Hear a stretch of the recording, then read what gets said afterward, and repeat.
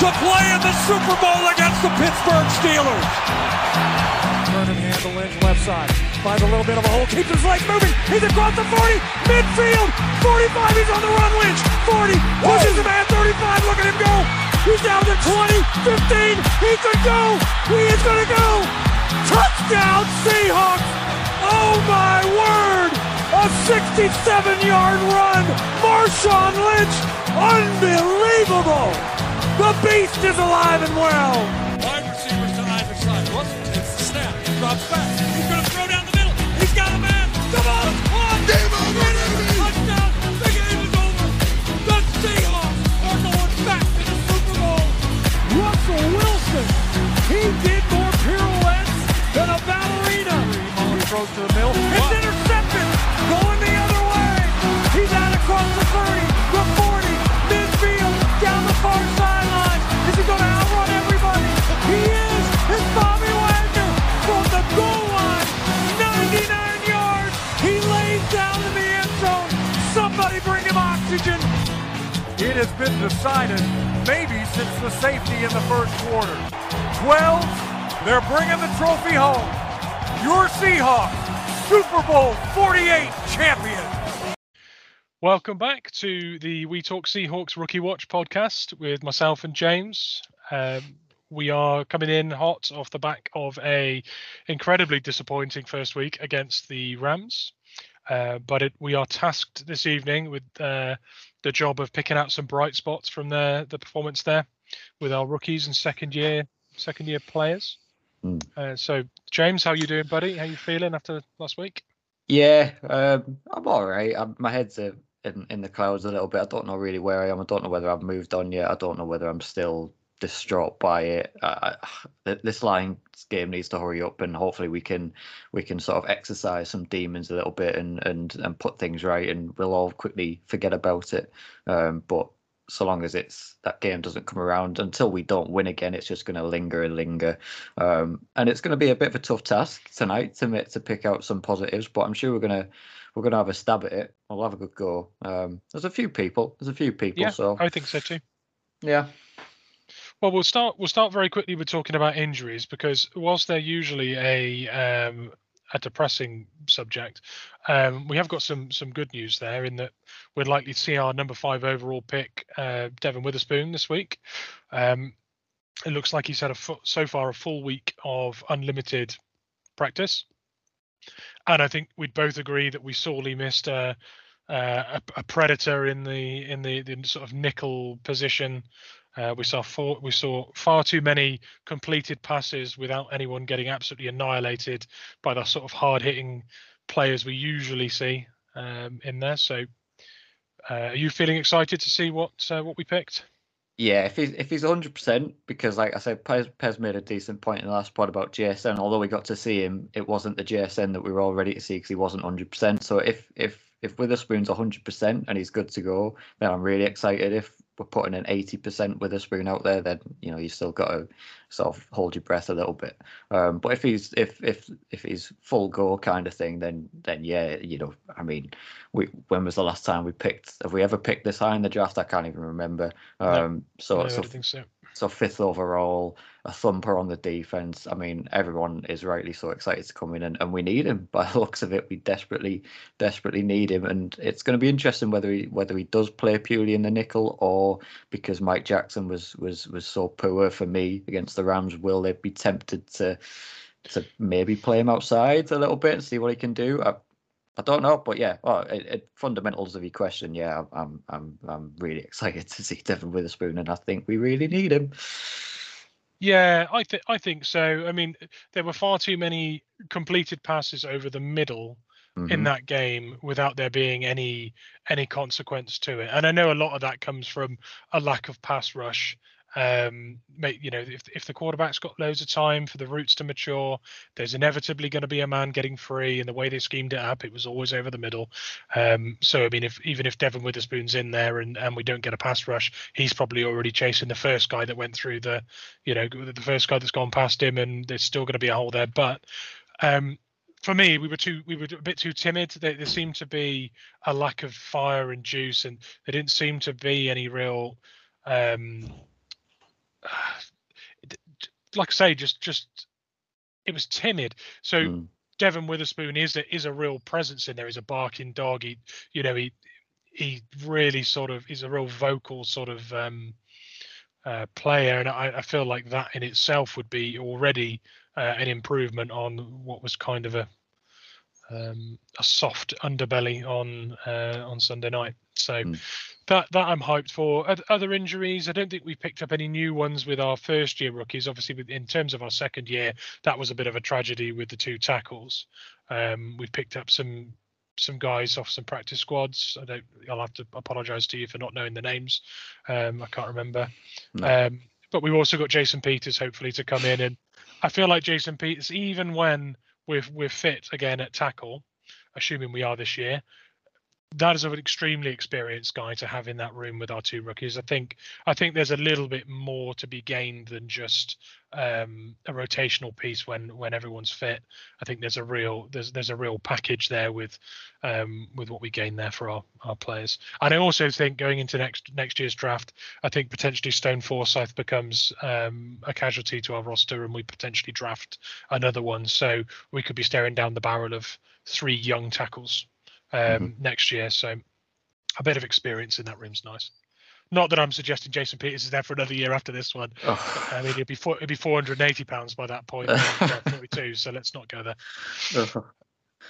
So talking about our rookies from that game, was there one that you thought deserves a shout in particular? I mean, not really. Other than Mike Morris, I think I was quite quietly impressed with Mike Morris. Obviously, the rest of them, like we've said, JSM wasn't fully good. Derek Hall, we didn't see enough of. Again, Zach Charbonnet didn't potentially see enough of. Cameron Young, I mean, did he even get a snap in that game? I can't remember. But if he didn't see enough of him. Jarek Reed, I can't remember him coming on the field, and obviously Kenny McIntosh is injured. So I think out of the ones that we had the chance to see, I think Mike Morris made the biggest impact. I thought he's very easily to find on the field with his big dreadlocks and his big hair locking out of his helmet. And he's taller than your average defensive tackle as well. He kind of surprised me as to how big he was on the field, passing the kind of eye test. I didn't think he would be that big. But I was just impressed in terms of the run defense side of it. He seemed to always be flying towards the football and stuff in the runner, and even if he wasn't the guy making the tackle, he was the next guy on him, if you know what I mean. He was half tackles and wrapping people up with someone else, so he was always in and around the football, and for his NFL debut against a legit runner in Cam Akers as well, to hold them on the ground the way we did, I was really impressed with Mike Morris. So I think he takes the crown from me. Yeah, I would agree with that. I think he's the one. You obviously know I'm quite sort of invested in at this point in Morris, because he now has to come good for us, because I've shouted him out and predicted him, etc. to the Seahawks. But I do think that he didn't look like a rookie. I think that's the biggest compliment you can pay for a rookie on debut, is not looking like one. And I said to you on the main pod, I think, and Pez, that I think his biggest adaptation from playing the edge at Michigan to playing inside for us, other than the weight, which he obviously strapped on easy peasy, is going to be how he handles low center of gravity, big guards that are just going to get into him and get underneath him and use leverage against him.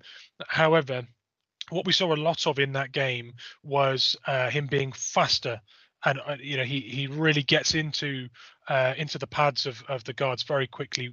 He's getting a good pad height, which I think Michael Bennett was saying that he was trying to get into him during our preseason when he was on commentary. He said the time he spent with Mike Morris, he was trying to get him to work off a really good pad height. I think if you start with that low pad height, it's very hard. If your pad height's low and your chest is low, it's hard for the guards to get into you and lift you up and take you off that leverage. So he's using that plus a quick get off, getting good hand position into guards. And the other thing we saw from him as well was knocking his guard back, and if the runner was coming through the middle or outside, disengaging and hunting the ball. That's something you don't see from average three techs and defensive tackles in the league, that disengaging with the guy that's trying to stop you getting to the ball is so tough and at the NFL level. And there was multiple occasions, like you said, where someone had already made contact with the runner and he peeled off and joined and stopped for no gain or tackle for loss. So that's already advanced play from that position from a guy who's not physically suited. That impressed me massively. Yeah, I think that, like you're saying, I think it's quite an important thing that we must say about Mike Morris, that this is a guy not only on NFL debut, but being asked to play an entirely new position that he's never played before. And to look that impressive as well, to cut all that weight off and well, no, sorry, not cut the weight off, put the pounds on, and shift over inside and play as well as he did. He looks like a very cerebral player, looks like a very sort of switched on player who'll develop quickly rather than being a slow burner, which you might not expect for a day 3 pick, but I think he's picking the game up incredibly quickly. And if he's working with people like Michael Bennett, then the sky's the limit for him, really. So hopefully he just keeps to improve and improve. Yeah, I agree. Really impressed with Mike Morris. Other honourable mentions, we didn't see an awful lot from D Hall, but he did play 25% of our defensive snaps. So he did get a workload. You mentioned Cameron Young, he had 2 snaps, so he was out there, but towards the end of the game when it had gone, I think they gave him some sort of snaps to cut his teeth. Who else we got? I've got the snaps in front of me. It's not actually that many on defense. Boye Mafe played 53% of the snaps. I know we usually talk about second-year players towards the end of the pod, but I think when you look at the snaps and who's had a real injection of extra responsibility, Mafe taking 53 on the left was huge. And interestingly, Darrell Taylor, who obviously, again, isn't a rookie, his snaps were at 46%. So him and Mafe actually almost right down the middle shared snaps off that left edge.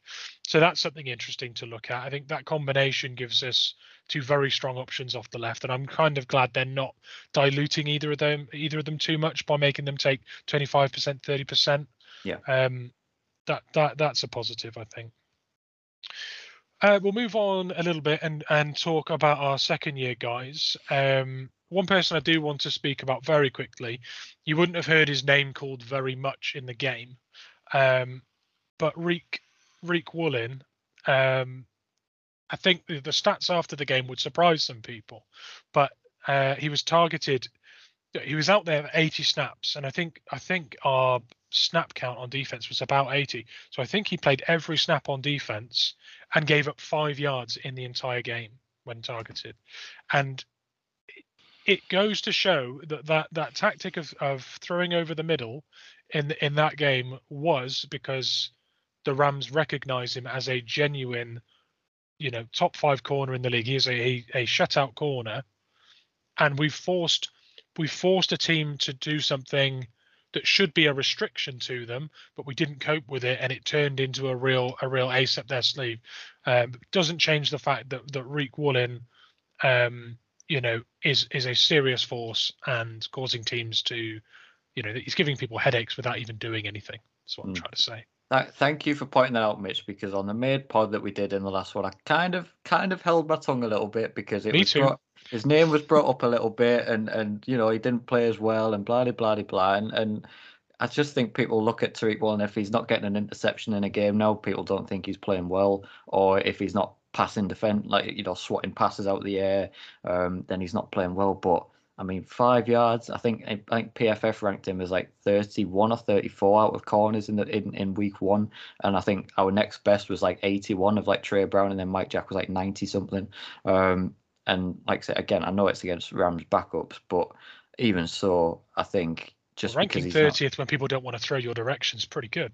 Pretty good. And like I say, I just think people need to temper their expectations and look at it and go, look, even if he doesn't get an interception in the game, even if he's not swatting passes out the air and making all these highlight plays. It doesn't mean he's not there. It doesn't mean he's not locking up his guy. They're just like we said in the preseason, they're not gonna throw Tariq's way that often when they don't need to, and they didn't need to. The Rams did not need to throw Tariq's way because they were beating us in every other aspect of the game anyway. So why risk it? So I'm glad his name was brought up in a more positive light, because I've seen a little bit of Tariq slander in the last week, and I've not been enjoying it. So. Oh yeah, it's any negativity going Tariq's way for last week is just, it's silly.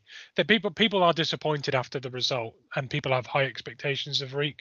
He can't carry the team on his back. He plays a position where teams can completely choose to not involve you in the game. It is then up to the other players on the pitch to use that as an opportunity to make plays, because they are going to see the ball, that you either get exposed or you step up in those situations. And unfortunately, there were too many players that didn't seize the opportunity. And I think that is not a reflection on Reek. I'm going to very quickly bring up Boye Mafe as well. We've briefly touched on it earlier, that the PFF grades for Boye Mafe overall 85 grade for the game, which is strong.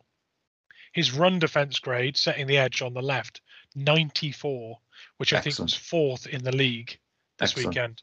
That's outstanding, and shows exactly what Pete's been talking about with him as an improved player, what we've all hoped to see from him. Pass rushing grade of 76, which is not terrible at all. That shows he must have had some pressures, because I don't think he got a sack or anything. No, we didn't think that we had a single sack anyway, so he couldn't have. No. But to have a 76 pass rushing grade for a team that didn't get a sack is very good, because that shows he at least got consistent pressure when he wasn't just setting the edge. And an 86 tackling grade as well, showing that when someone was in his zone, he was making those tackles securely. Anything you want to say about Boye Mafe? You on the hype train with him? Oh, absolutely. I've never really gotten off it, and now I'm driving it. I'm the conductor, because I think he's proven in that last game that he's now a fully fledged starter. There's no more rotational Boye Mafe now. He's a full starter as much as they want to play him. You don't need to worry about stamina rotating him. He's to get those kind of grades in our worst pass rushing performance that I can remember in a very long time. Says a lot about Boye Mafe. I think, like I said, they'll keep him in the rotation with Darrell Taylor, because Darrell Taylor is too of a talented raw pass rushing athlete for them not to keep him involved in the game plan. But if Darrell Taylor's Mafe's only kind of contender at the minute, I think he's going forward now. He's locked down that starting spot off either edge. I think he can play off either edge. I don't think he's limited to one side or the other. And he's just so versatile, so good, such a Swiss Army knife. He's so good in the run. He's so good in the pass. I love him. I think he's excellent. And I can't wait to see what he does this season, because this feels like his rookie season for me now. Now he's a fully fledged starter. This feels like his first real chance to kind of have a prolonged look at Boye Mafe, playing snaps, playing it sort of week in, week out, and I think he's going to shine. If no one else does, I think he will. The other thing is, it's nice to have a player making inroads and getting more snaps in a position that we've been crying out for as well. I think securely setting the edge is something that's probably been said a lot of times by Seahawks fans over the last couple of years. So to have someone that can do it, but also give a bit of juice on pass rush as well, it's really nice. It's a really nice evolution for our squad.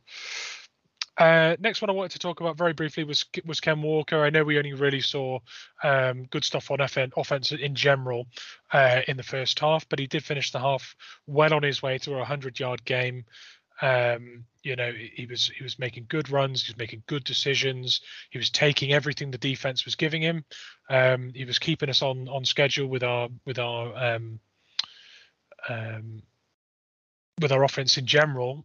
We scored on every possession apart from the one that hit the post with the field goal before half time. So we really were just marching the ball. So I think his grades were good as well. 92 rushing grade for him, 82 pass blocking, which was a surprise to me. It's not what you come to expect from him when he's on the field. But I guess when you've got Aaron Donald, Aaron Rodgers isn't doing an awful lot of running this week. No, he's not. When you've got Donald running at your quarterback, you need everyone to pitch in occasionally and chip him and throw their body under the incoming train that is Aaron Donald. So that was nice to see. What did you make of Ken? Yeah, I thought there was a part when you first talked about Ken there that resonated with me, and that's better decisions. I think last season, his rookie season, he was too boom or bust. Still excellent, but that's what we always said. He was either going for a decent yardage gain, or he was getting blown up behind the line of scrimmage. Whereas this time, I think his decision making looked a lot better in terms of seeing gaps, seeing the field. There was that one play where he bounced out to the left, where he initially went to the right, didn't he? And you thought, oh, this is where he's going to get blown up behind the line of scrimmage. He's gone through the wrong gap. And he reassessed, that low center of gravity and the wheels that he's got on him that we know he has, and he takes it into a 15-yard gate, whatever it was. And I just thought, do you know what? He's making a lot better decisions. He's processing better. He's seeing the field better. So that's what we know. He's quick. We know he's shifty as anything. We know he's a human joystick. But the concerns that we had were basically, is he going to be boom or bust? Is he going to start seeing the field a little bit better? So I think, like you say, yeah, he was well on his way to a 100-yard plus game. I think if the offense was running the way we would have wanted it to, I don't think that would have been in question. But yeah, I was really impressed with his IQ and sort of seeing the field. So I think he's obviously looked at that and started to take some strides in that area. So if he does that's if that was going to be, if anything was going to be his kryptonite, that was potentially going to be it. So if he's fixed that, I mean, hell of a prospect. I agree, and I think yeah, I'm glad you agreed with me about the decision making. I think if you were to look at his highlights from last year, you'd see a guy that looked like a year 4, year 5 player. But when you actually watch the games, there is a lot of throwaway plays in there that you wouldn't want to bring up again. And they were often due to the offensive line not being able to perform their task in creating, the gap that was schemed up. However, you can still improvise and make those plays. You can see, okay, that gap's not happening. Almost like a quarterback making going through his checks. Is my line there? No. Okay, that's fine. What have we got? Where can I go and reassess and still get 5 yards? Keep it on schedule. And when you see him making those decisions, he would almost freeze. He'd be like, okay, well, what now? Because that's not. And it was difficult to watch at times because he'd get flattened for a small loss or rip off a huge play. And if he, like you say, if he can add that to his game now and just kind of calmly, okay, that plan A is not there, plan B is this, I'm off. I think and he did that in the first game, and that's why we were obviously talking about it. So more of that, please, for Ken Walker, and even with fewer snaps, I think he can have a far greater year in terms of touchdowns and yardage if he's making better decisions in those situations. Totally.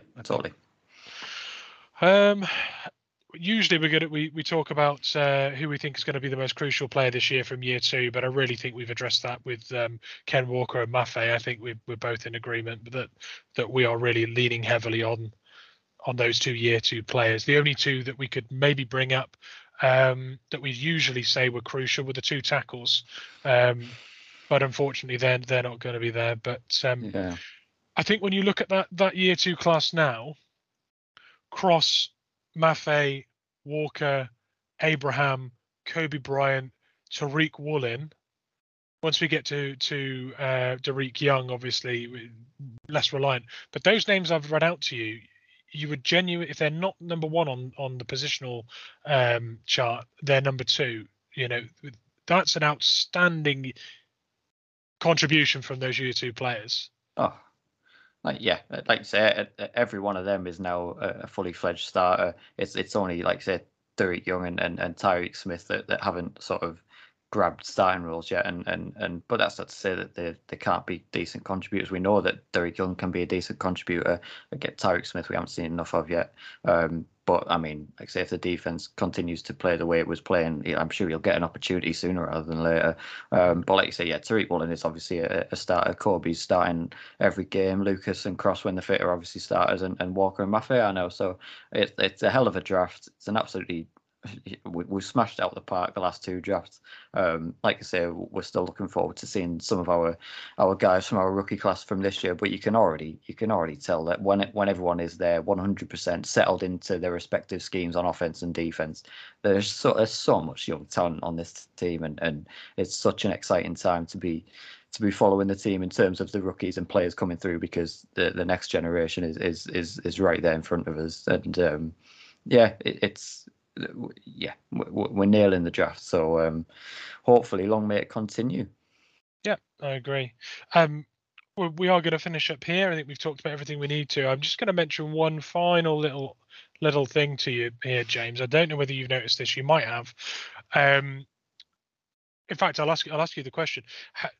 Considering we call ourselves a 3-4 defense, implying that we've got 3 linemen and 4 linebackers in most of that's our scheme. Most of our schemes are based upon that, right? How many snaps on defense this week do you think we actually lined up with 3 defensive linemen? 0. This is a really interesting fact that's come out of the game, and I think I have a theory as to why. What do you 0. think? Very close. It was 7. I think it was 7 snaps out of 80 we lined up that way. And my theory on this is just that we are far more talented on the edge with our linebackers and with players like Draymond Jones, who can also play defensive end, Mike Morris, who can play defensive end, the linebacking core we've got that are coming off the edge, than we are in the center of the defensive line. And I think we've just, maybe because the center of the defensive line hasn't quite developed as we wanted it. Like, how many times did you see Mario Edwards?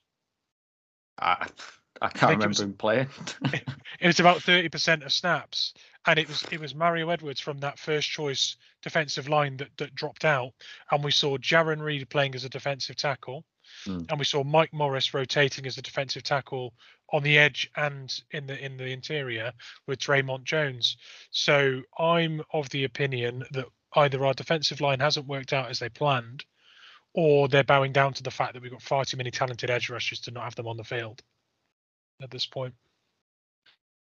Because I was watching them in pre-season, and even towards the back end of last season, and then obviously this first game, and I'm thinking, and you're right, I'm thinking, I'm sure we're meant to be 3-4, and I'm looking at the defensive line and the line of scrimmage at the start of each play, and I'm counting 4 pass rushes, and I'm thinking this isn't 3-4, and or at least unless they're shit at maths, this isn't 3-4. You know, I mean, and essentially, usually it would look like 4 anyway, because you'd have nose 3 tech and then 1 edge there, and then you'd have the other defensive end, not defensive end, edge setting the edge on the other side, but possibly being schemed into coverage. So it would look like 4, but it would actually be 3 defensive linemen. But what we were setting up with was 2, and then 2 edge linebackers and 2 middle linebackers, which is 4-2, isn't it? But with loads of defensive backs. But they've bastardized what we were supposed to be to try and get more edge rush from our outside linebackers. I can't say it doesn't. It feels like we've just running a complete hybrid. It doesn't feel like we've got a set scheme. It just feels like really sort of hybrid, not made up on the fly, but just sort of, because obviously method to it. But like you say, it doesn't feel, it's not a true 3-4 at all. I don't care what anyone says. We're not playing a true 3-4. So it can't be that. And there's definitely elements of 4 in there. There's sprinklings of 3-4. It's a bit of everything. It's a bit of everything mashed up. And I've not really seen anything really like it before in terms of Seattle, or in recent years anyway, with Pete Carroll. And like I say, it feels like they don't know whether to let go of the 3-4 and move back to 4-3, or whether do you know what I mean? It feels like they're looking at it going, what do we do? Because do we want to persist with 3-4, or do we want to go back to Pete Carroll's trusty 4-3? And it feels like they don't really know what the camps that sort of split down the coaching room, whether to do one thing or do the other, and they just kind of said, well, do you know what, we'll just do both and see if it works. I think maybe they're just playing to the personnel they've got and trying to get the most talent they can on the field. But at the end of the day, if your scheme gets countered by your opponents, the entirety of the game, we start to see what we saw from Stafford last week. That's my take on it. And if you're going to rush 4, if you're going to put 4 out there and rush 4 and then put loads of defensive backs in an umbrella behind them, you're going to need those defensive backs to make plays on the ball, because we didn't see any of that. And you're going to need your 4 that you're rushing to get pressure. We didn't see any of that either. So just a take. I thought I'd throw it out there so we could briefly discuss it. But that's us for this week. I think that concludes the Rookie Watch for this week. We'll be back after our next game against the Lions with the main pod and with Rookie Watch. If you want to join us in our discussions, we've got a very open and friendly Discord channel. You can come and join. You can find it on all of our socials. It's linked there. Our discussions are multi-topics. We talk about the draft when that's relevant. We've got fancy football leagues set up and discussion and tips. We talk about everything in-game and out-game, and it's a great place to come and talk with fellow 12s. So come and join us and follow us on all of our socials. Absolutely, get involved, everyone. And like I say, thank you for listening. As always, we love you all. Mitch, I'll let you cast the signing off as you always do. Yeah, well, James, you can join me in saying "Go Hawks." Go Hawks. See you next week, guys. See you next week.